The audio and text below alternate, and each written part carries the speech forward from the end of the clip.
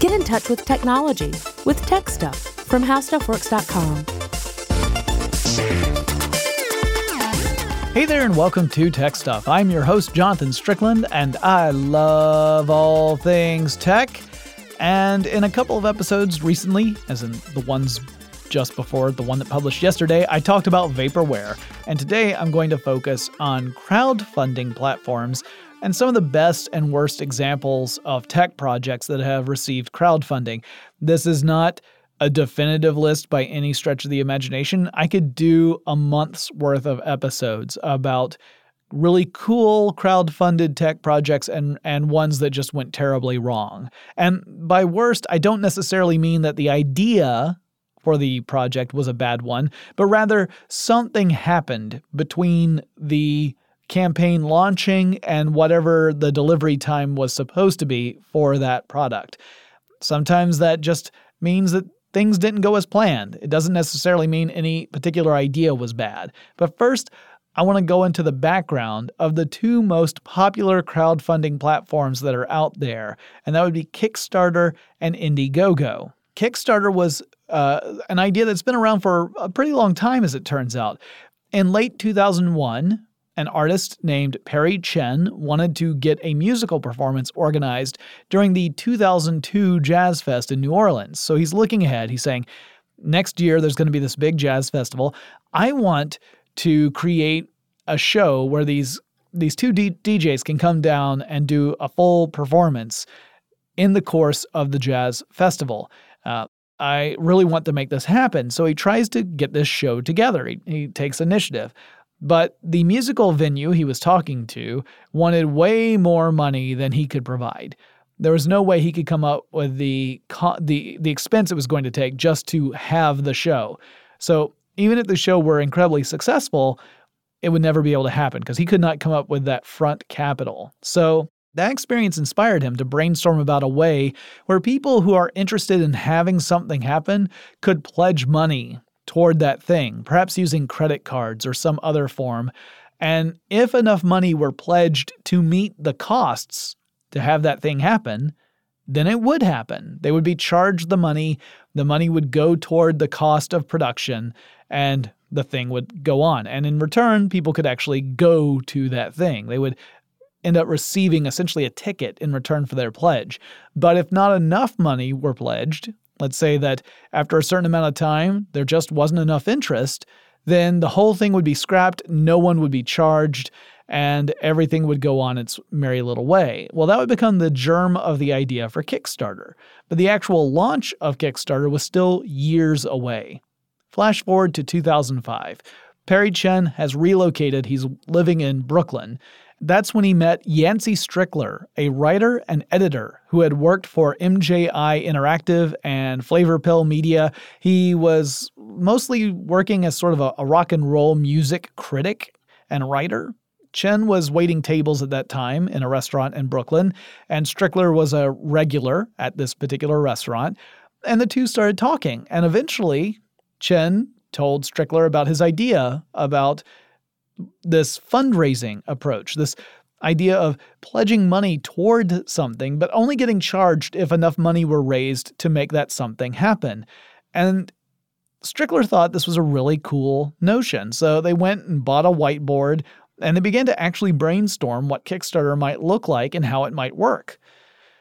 That kept on going for a couple of years, and in 2007, they ended up meeting another person by the name of Charles Adler. He would become the final piece of that triumvirate who founded Kickstarter.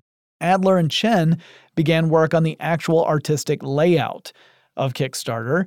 Strickler was still working on the project as well. He was also working his regular day job, but none of the three co-founders were actual developers. So building out a functional website was laborious and filled with errors, so they started hiring people to work on the idea. Some people would stay on the project for a little while, some would stay a little bit longer.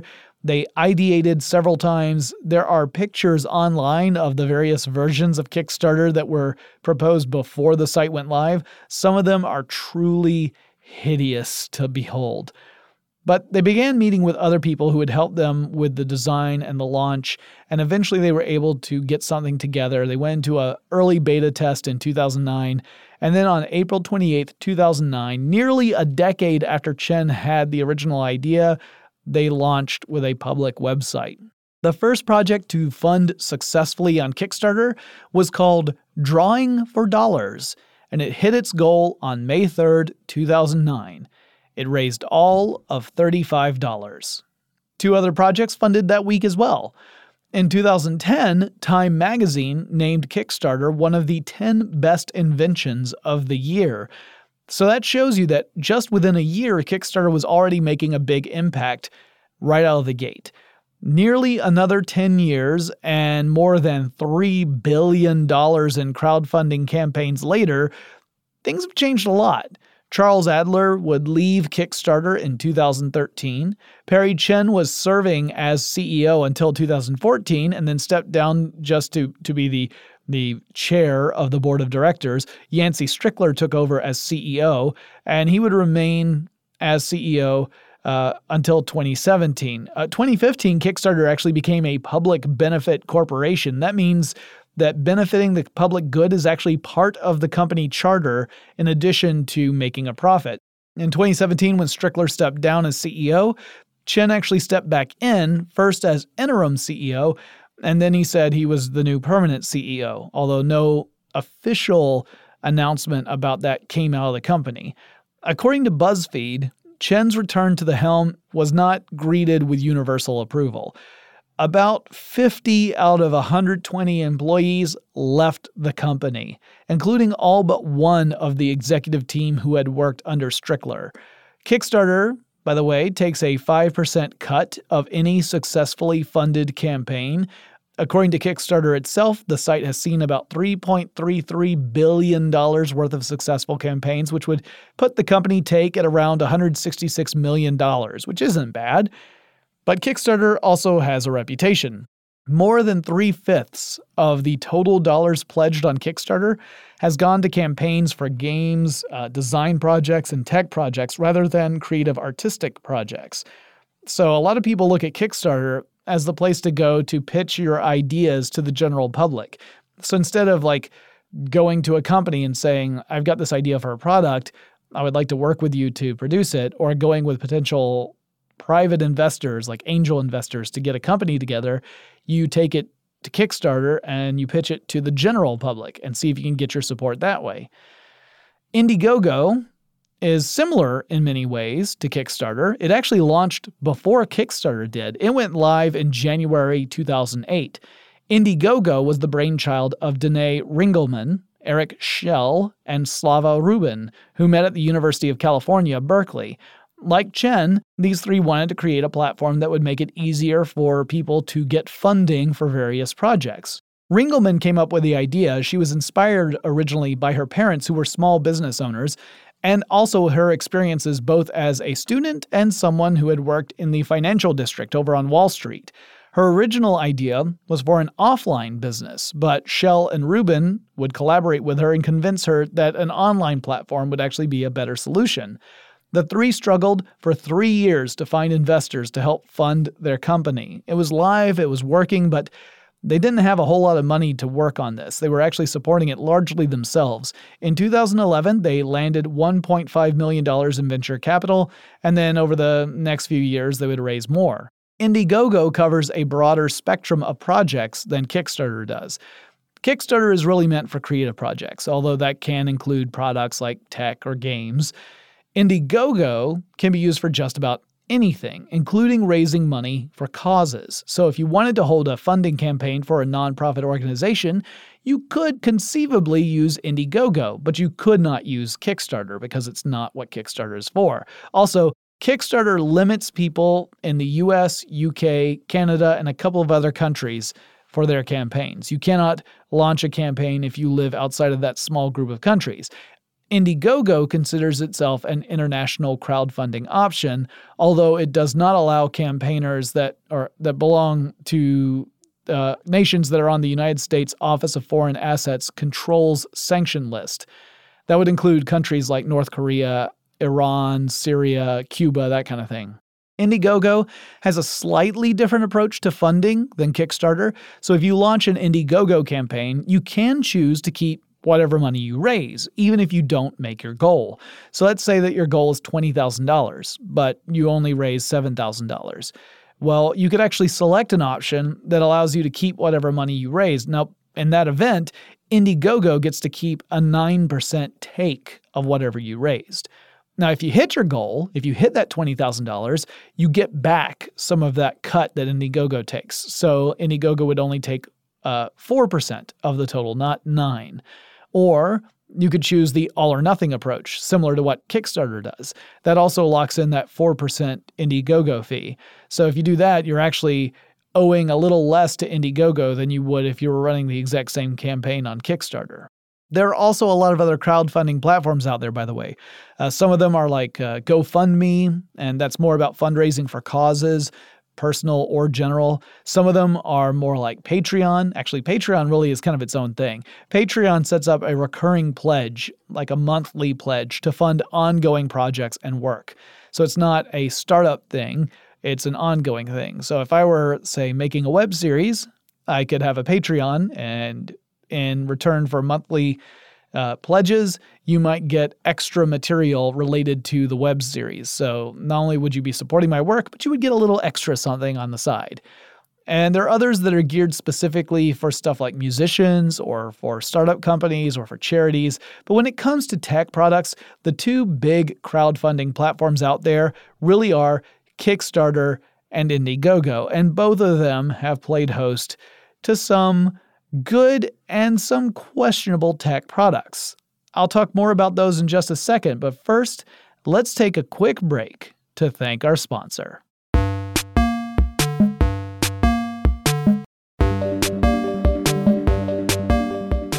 Okay, let's get this underway.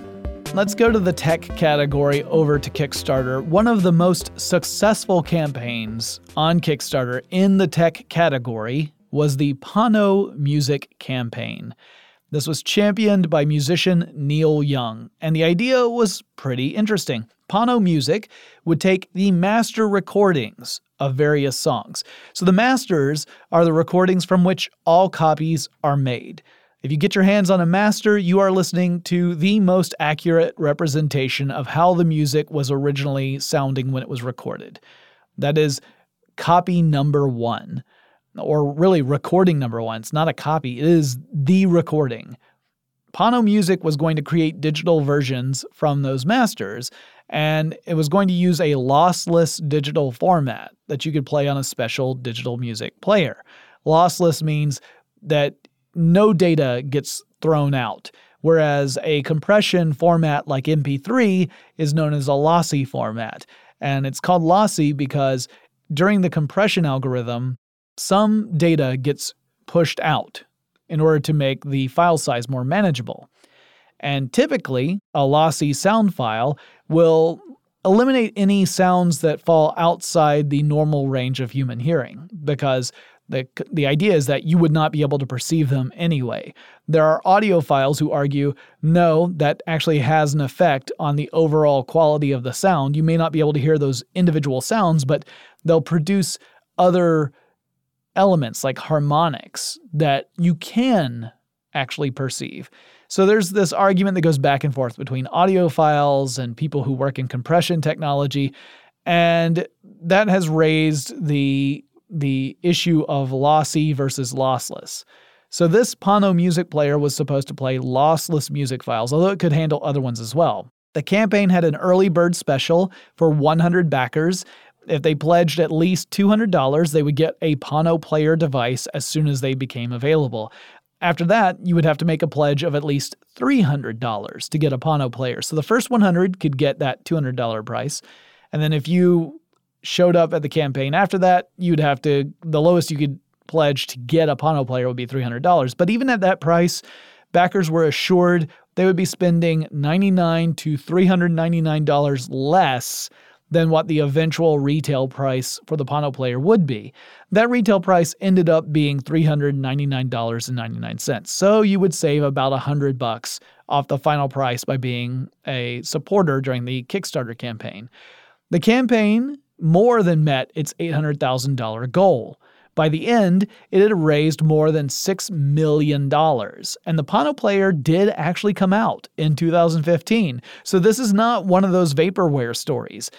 It was a device that really came out, it really worked, it really got shipped to the backers, but the story still doesn't have a very happy ending, or quasi-ending, I guess I should say, because what the heck ever ends these days?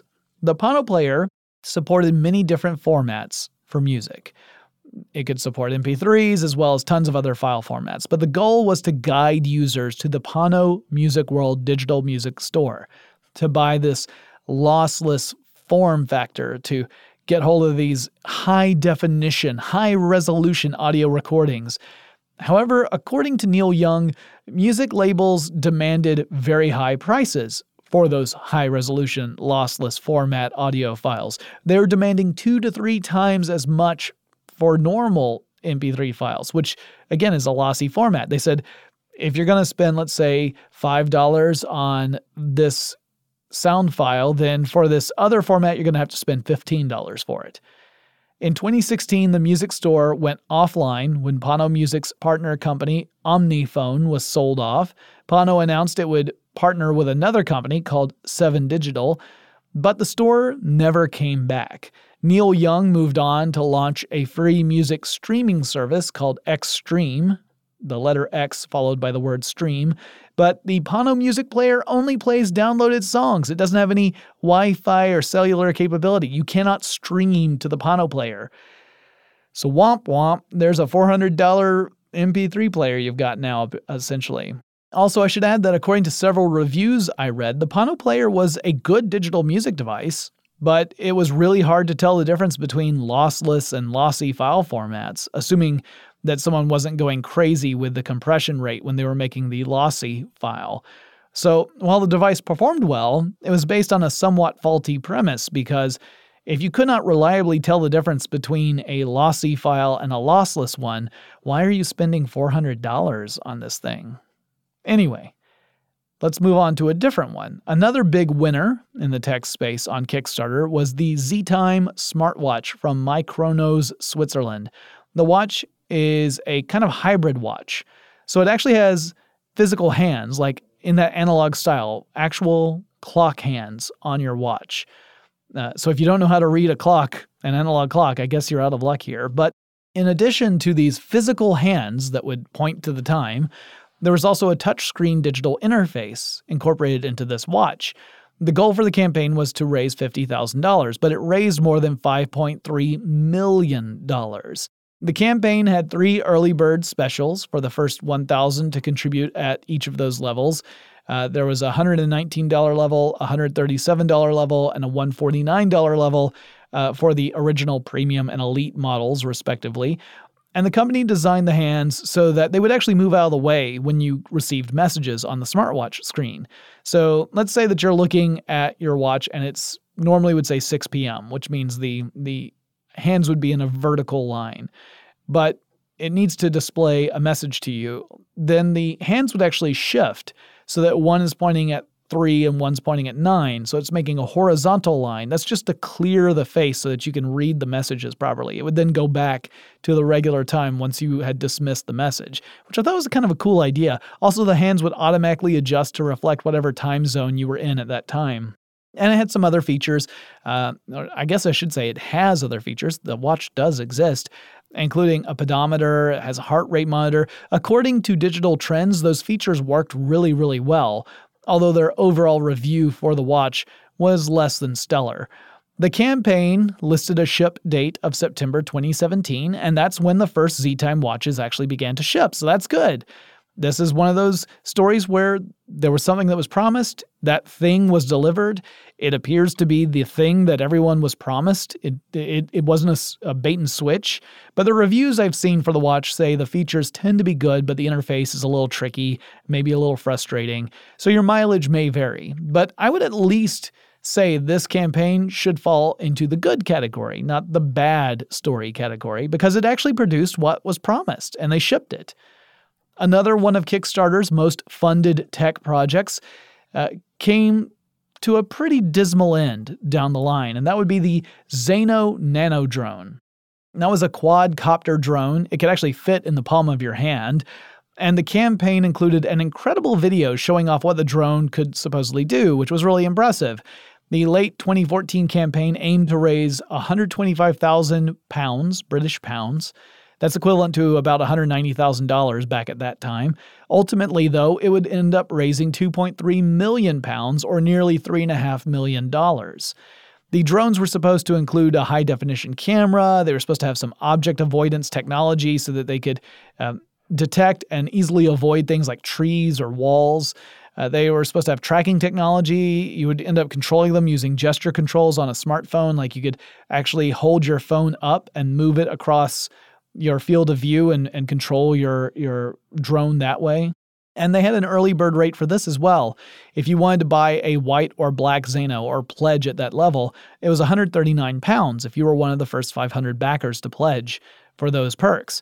Once the campaign was over, the company behind it, Torking Group, ended up taking pre-orders for more Zano drones. They accepted around 3,000 pre-orders. After the conclusion of the campaign, the company sent out regular updates about production, which is good. Transparent communication is very important. At the launch of the campaign, the company had claimed that it pretty much had all the elements in place to go into production immediately upon funding. Though they did start to introduce stretch goals once they began to hit those campaign goals really early on. And those stretch goals, you could argue that's an example of feature creep, where they started to throw more and more features into these drones. And it would even include technologies that a lot of people are finding kind of questionable. Like, do you think you could actually work this into this design, including stuff like facial recognition technology, 360-degree panorama capability, the ability to fly upside down, and also wireless charging. Torking Group estimated that it was going to have a delivery date for June 2015, that was when it was going to start shipping out these drones. It wasn't until September 2015 that any drones were actually shipped, and even then it was only about 600 of them. They went mostly to the pre-order customers rather than the crowdfunding backers, and that raised a lot of eyebrows and more than a few tempers. Out of the thousands of backers who put money toward this, only 4 of them ever received a drone. And to make matters worse, the people who received the drones complained that the product they got was not what they were promised. They got a quadcopter, but they could barely fly. They'd hop around, they slammed into walls, they apparently had no object avoidance technology, they were missing tons of promised features. On November 18th, 2015, Torking announced it would undergo liquidation.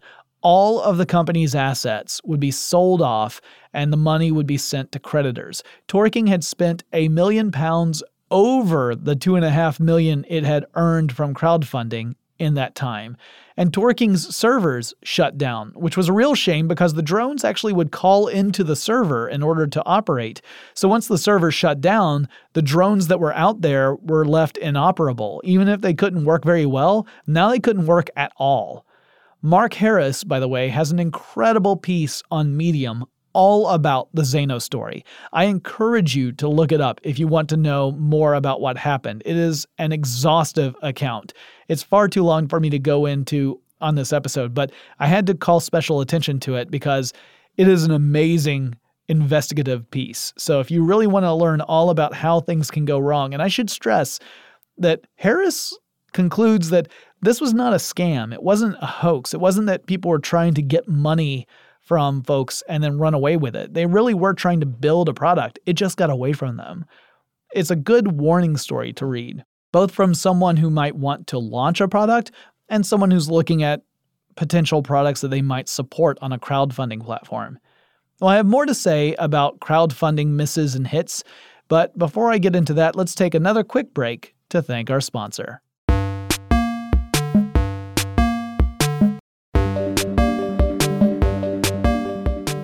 Now, I don't want it to sound like I believe Kickstarter has an exclusive hold on bad crowdfunding projects, because this next one ends up being the realm of Indiegogo, and that is the Dragonfly Future Phone.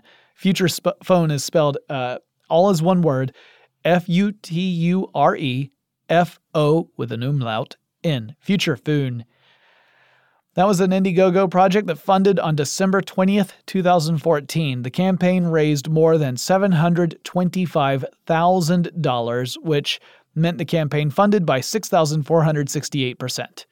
Now, originally, the campaign goal was to hit $100,000, but Jeff Battio, who was the head of this company that was bringing this project up to crowdfunding, apparently lowered that to $10,000 in an effort to get the fully funded designation on Indiegogo, because that gives it a sense of prestige. People are more willing to put money into it when they see other people are already supporting it. There's also this whole fear of missing out, the FOMO approach, where you might think, oh, if I don't put money into this, I'm not going to be a part of this, or I'll have to pay 3 times as much when it comes out for retail.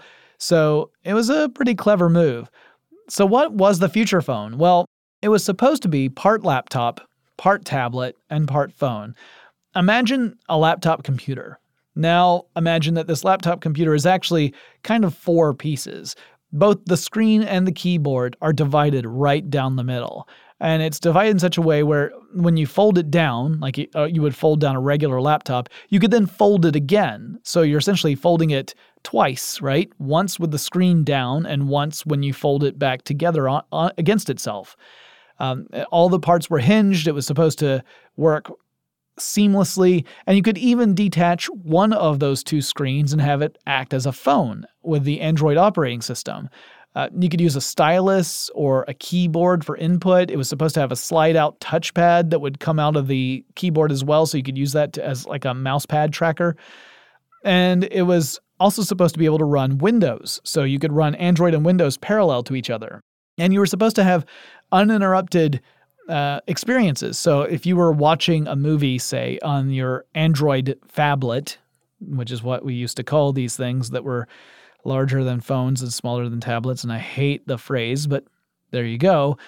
If you plug that into your overall device, you could turn it back into laptop mode and keep watching right at that same moment from that point forward. It was also supposed to have an 8-hour battery life. It was supposed to have really powerful processors, a whole lot of RAM for both the phone version and the laptop version. Essentially, it was to have all the bells and whistles, and yet you would be able to secure one for just under $800. Remember the phrase, if it sounds too good to be true. Well, Jeff Battio has a history of legal issues in business. He received a ban from selling securities in the state of Illinois at one point. The Danzig report goes so far as to call the future phone an outright scam, saying Battio was essentially fleecing the public, that there was no intent to ever release a piece of technology at all. And in fact, there was a history of similar projects, even with similar designs to this future phone, that never seemed to exist beyond a computer-generated model. The piece also pointed out that Battio's company, Ideal Future Incorporated, had actually let its business license expire, which seems to be an indication that it's not really a thing anymore. There's some speculation online that he's actually scheduled to go up for trial for possibly unrelated charges later this year in 2018. Now, I don't know if Jeff Battio set out to create a scam and fleece people out of money. That is what a lot of people have accused him of doing. But I can certainly say that there's been no evidence of a future phone actually coming out since the announcement back then. And like there were several updates that would come out over the next 2 years, but since 2016, it's been silent. Not all questionable campaigns, by the way, go the distance. Sometimes they get caught before they can go to completion, at least not on every platform. Back in 2015, there was a company called Scarp Technologies that launched a Kickstarter campaign for the Scarp Laser Razor. And yeah, this was a device that was supposed to use laser light to give you a smooth, close shave. The razor was supposed to reduce waste and eliminate skin irritation. Didn't use a blade to cut. It was going to use a fiber that has laser light running through it to destroy hair. It was supposed to actually be the evolution of technology that came out of the medical and cosmetics fields. The video on Kickstarter showed a device that was supposed to use lasers that relied on wavelengths of light that hairs could absorb, but skin would not. So hair would effectively melt off at the base of the shaft, but your skin would remain untouched. The video also showed that the razor was in pretty much the same form factor as your general plastic disposable razor. It's just it didn't have a blade. It had this little laser light thing. But that's incredible. They could fit all of that into a form factor that small. The power source, the laser, everything that you would need would be in this little handheld razor, just like it was disposable. That's amazing. The goal of the project was $160,000, and the campaign had hit $4 million. But then Kickstarter stepped in and suspended the campaign on October 12th, 2015. So why did Kickstarter do that? Well, according to Kickstarter, it was because they said the team had no working prototype to show off. And Kickstarter said that any campaign that offers a physical product as a reward must have a working prototype of that product in order to be considered a valid campaign. Undeterred, the creators hopped on over to Indiegogo and they launched a campaign there. They did not raise another $4 million like they did on Kickstarter, but they still got $507,810 funding on October 26, 2015, 2 weeks after the Kickstarter campaign had been suspended. Backers were supposed to get their laser razors in 2016. I have not seen any reports that anyone ever got one, though a CNET reporter did visit their facility and got a demonstration of the technology. It was not in the same form factor. It was not capable of doing all the things that the laser razor is supposed to be able to do, but the basic principles behind the technology were demonstrated. So the technology kind of sort of worked. The last update I saw from the company was in May 2018, and here is what it said verbatim. So, quote, "Dear Indiegogo supporters, it's hard to believe it's over 2.5 years since we enlisted your support to help us bring the world's first laser-powered razor to the market. It's been a time of many ups and downs. More downs than ups, to be honest, but the team continued to progress the project. It took nearly 2 years to produce the fiber to the necessary specifications, and halfway through 2018, we are pleased to announce we have also managed to apply the first coating in a manner that will allow the device to perform as required. We are also very pleased to announce that some strategic manufacturing partners are assisting us with continuing developments. Next steps include a second coating and then the challenge of mounting the physical size of the fiber. Finally, continued funding is vital, and meanwhile fundraising, we continue to keep funding progress from personal means as well as backing afforded by you."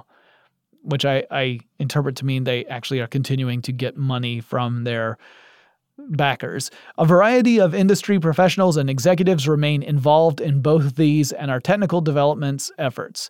We knew it might not be easy to bring SCARP to the market, but we thank you for your continued support and optimism. Sincerely, Morgan and the SCARP team. So, from May 2018, we can presume that they're still working on this technology, and maybe one day they'll actually be able to come out with the full product. Whether or not it will be worth the wait is a question that other people will have to answer. I am not a backer on this one, and there are a lot of people who list this as an outright sort of scam approach. I'm not so readily eager to jump on that bandwagon. For one thing, the CNET report about actually seeing the technology working, although again, in a totally different form factor and in a very limited use case, at least tells me that they are sincere in their efforts. And raising $500,000, while that's a lot of money, is not a lot to work on for 2.5 years. So I suspect that this is a passion project that the team really hopes is going to work out. And here's hoping that they are able to turn out something that satisfies the people who have been backing their project. Now, no discussion about crowdfunding stories is complete without a rundown of the coolest cooler. This is probably one of the most infamous tech-related crowdfunding campaigns. And this one was a huge headache. Ryan Grepper first tried to get funding for his idea in 2013, but that campaign failed to fund. His second try, however, was a success, a massive success. He set a $50,000 goal, and he hit more than $13 million with more than 62,000 backers. And the idea sounded kind of neat, but also kind of, bonkers. It's a cooler, the kind you put ice and drinks into, but it was also meant to have a USB charging station in it. There's a blender for crushing ice, a waterproof Bluetooth speaker, an LED light for the lid for those nighttime beach parties, and a whole lot more, right? You can actually see these things online. You can find one on various shopping sites. Well, Grepper ran into huge problems in production and in shipping. He discovered that it was really, really complicated, and there were a lot of points of failure, and he kept running into them. And worse, he found it was more expensive than he anticipated. So while he had raised $13 million, that actually was not going to be enough to cover his costs to manufacture and ship these coolers out to backers and to pre-orders. The company also put the cooler up for sale on Amazon before they had actually shipped out all the coolers to backers. In fact, as of this month, at the end of June 2018, approximately 20,000 backers still have not received their cooler. That is crazy. I mean, it's years later and 20,000 people are still waiting on this. The company asked backers to cough up another $97 at one point for expedited shipping. That was really in an effort to get a little more money to help cover the costs. It's almost, robbing Peter to pay Paul sort of situation. Grepper said, well, think of it this way. You're still getting the cooler for less than what the retail price is going to be.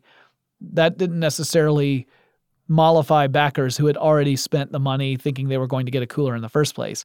Grepper eventually would have to settle a case with the Oregon Department of Justice, and Coolest would ship coolers to 873 backers in Oregon as part of that settlement.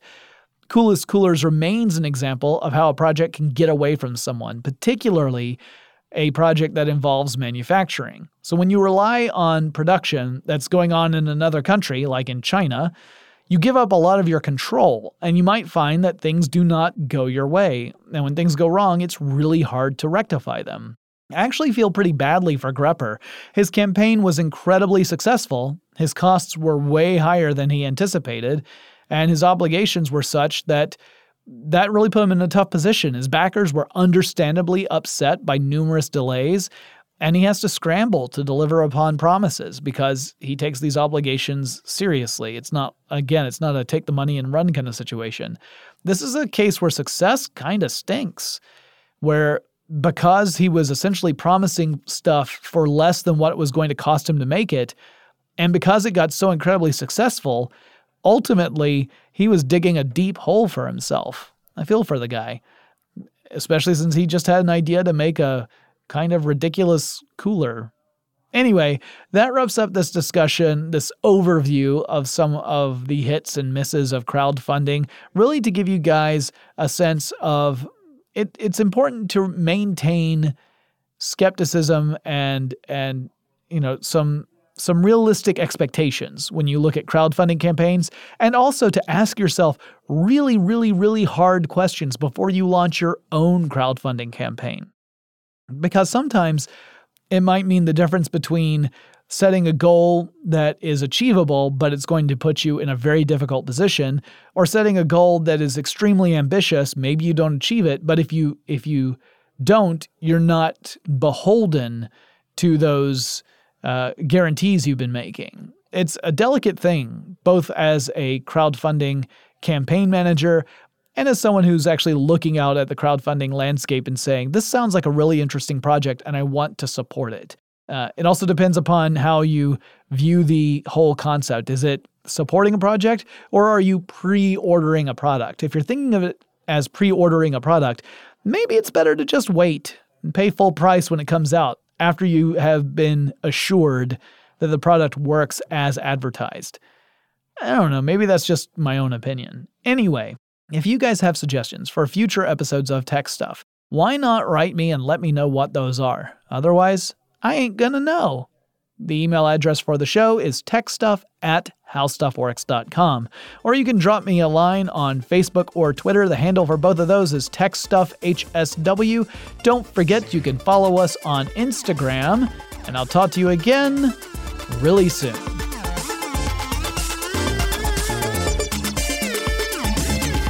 For more on this and thousands of other topics, visit howstuffworks.com.